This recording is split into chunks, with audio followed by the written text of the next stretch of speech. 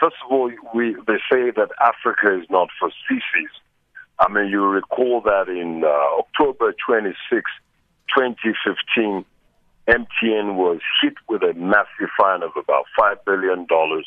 And the allegation then, this was the Nigerian Communications Commission, almost similar to ICASA in South Africa, that MTN failed to register 5 billion lines.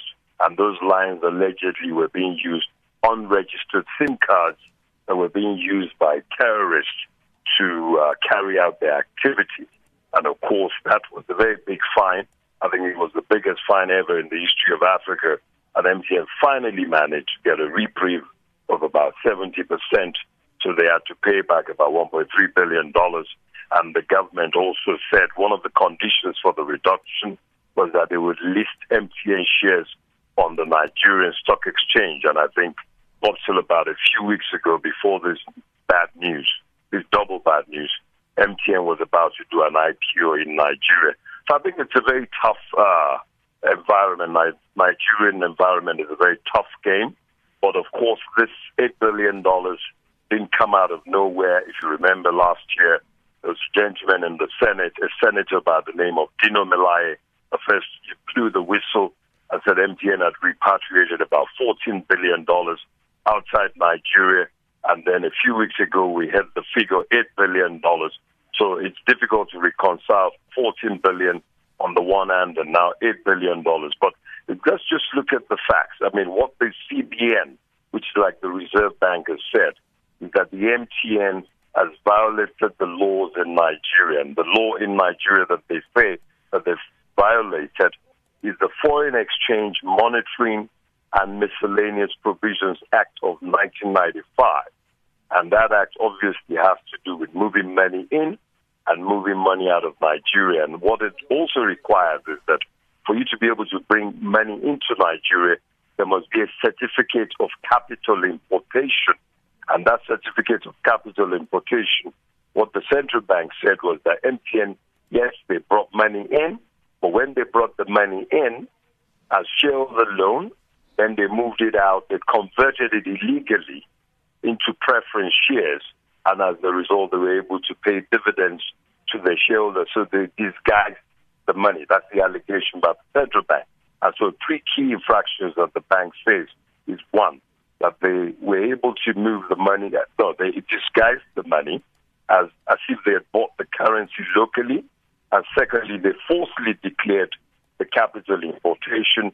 And thirdly, they issued certificate of capital importation on interest-free loans and converted it to preference shares without authorization. Of course, MTN has said that there's no such thing, and that is why they've taken the government to court. But what is also quite surprising is that while they're still reeling from this shock of $8 billion, then the Attorney General's office comes up and says, look, by the way, you guys actually are owing us another $2 billion because what you've done is that you're owing money for the customs, you're owing money to the inland revenue. So that has brought the figures to about $10 billion.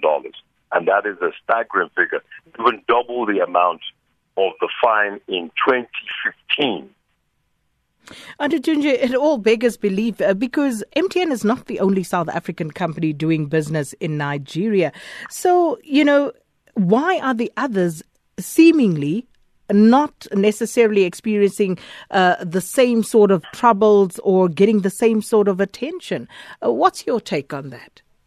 Look, firstly, I think you have to look at this from a different perspective. If you remember, and I had the opportunity to speak to the gentleman who is the head of public affairs at the Nigerian Communications Commission yesterday, and the question I first posed to him was, in 2001 August, MTN and Econet, at the time it was Econet, it's now Airtel, why did they have to pay $285 million for a license fee? This is what they had to pay. I mean, there was no business on ground just to get the license.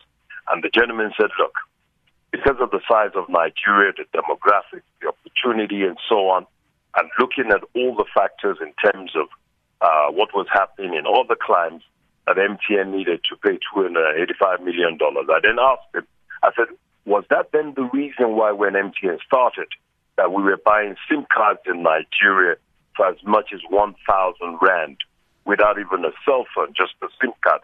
And he said, well, that is a matter for the operator themselves, but that at the time, they could have sold it for less, but it's a matter for them as a regulator. They can't set the price for them. But I think the challenge is it's not only MTN that gets fined in Nigeria. Even if you look at this $8 billion, you see that other banks were fined. I mean, Standard Bank, which is trading in Nigeria, Stanbic IBTC was fined, Standard Chartered Bank was fined, TT Bank was fined, and a local bank, Diamond Bank, was also fined. And in fact, before the big $5 billion fine in 2015, all the telco operators, telecommunications operators in Nigeria were fined for all sorts of things that they didn't comply with. In fact, when I then spoke to the gentleman about this $5 billion fine, how do you fine a company $5 billion? Because what it represented was $1,000 for each SIM card that had been failed to be deregistered. He then said to me that even when they set the fine at the time, they sat with all the operators.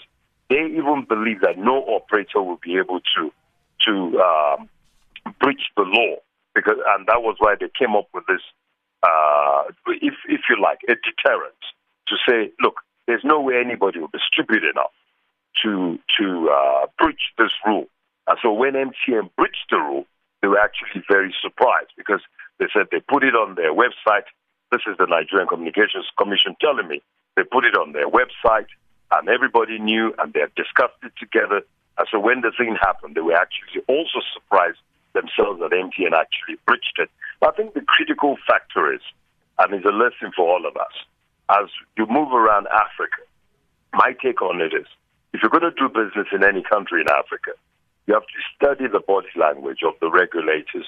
You have to be very careful because there are too many companies in Africa. I mean, look at the challenge that the Chinese are having in Africa. They're bringing a lot of money in, but sometimes the Chinese walk into all sorts of problems.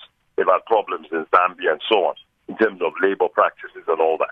So when you're doing business in Africa as a foreign company, you have to be very, very careful. And what is also important that I've been saying, and people haven't listened to me, you have to spend a lot of time with the locals in the country where you want to do business so that they can give you the nuance. Because if you don't understand the nuance, the local culture, and the sensitivities, and you carry on doing business, they might come back and hit you, where you would least expect it. Because a lot of this thing is retrospective. I mean, 2007 to 2015. But also you got to remember that there's a new government in place. There's a new sheriff in town. The previous government in Nigeria was not as focused on anti-corruption as the current government. This current government, they're very tight on a lot of things. The things that people could get away with in 2009, 2010, this government is not as, people might say they're not as business friendly, but I think they're more prudent and they're more tough. Adetunji? That's my take on it. Just a final one, very briefly. Yes. So you spoke to our Minister of Telecommunications here, Siyabonga Cwele. You spoke to his Nigerian counterpart. You spoke to the regulator out in Nigeria. Are there any more fines that could be coming MTN's way? No, I doubt it, because even with this one, they're quite staggering. But I think what MTN has to do, look, a company that has been in Nigeria for 17 years, market leader, they need to spend a lot more time with the locals and get a decent sense. Not only Nigeria's way in Nigeria, but Nigeria's way in South Africa, because you never know who knows who.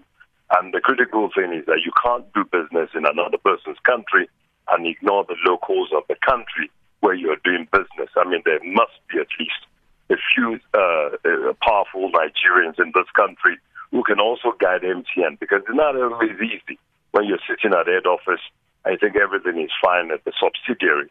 We can always talk to people and say, look, how do we resolve issues like this so that they don't come back again? Because it's not good for Africa's image to see Nigerian fines, on a South African company, essentially. And I think that's what MTN must take out of this. Build bridges with Nigerians wherever you find them, because it is important so that that we don't always hear about these massive fines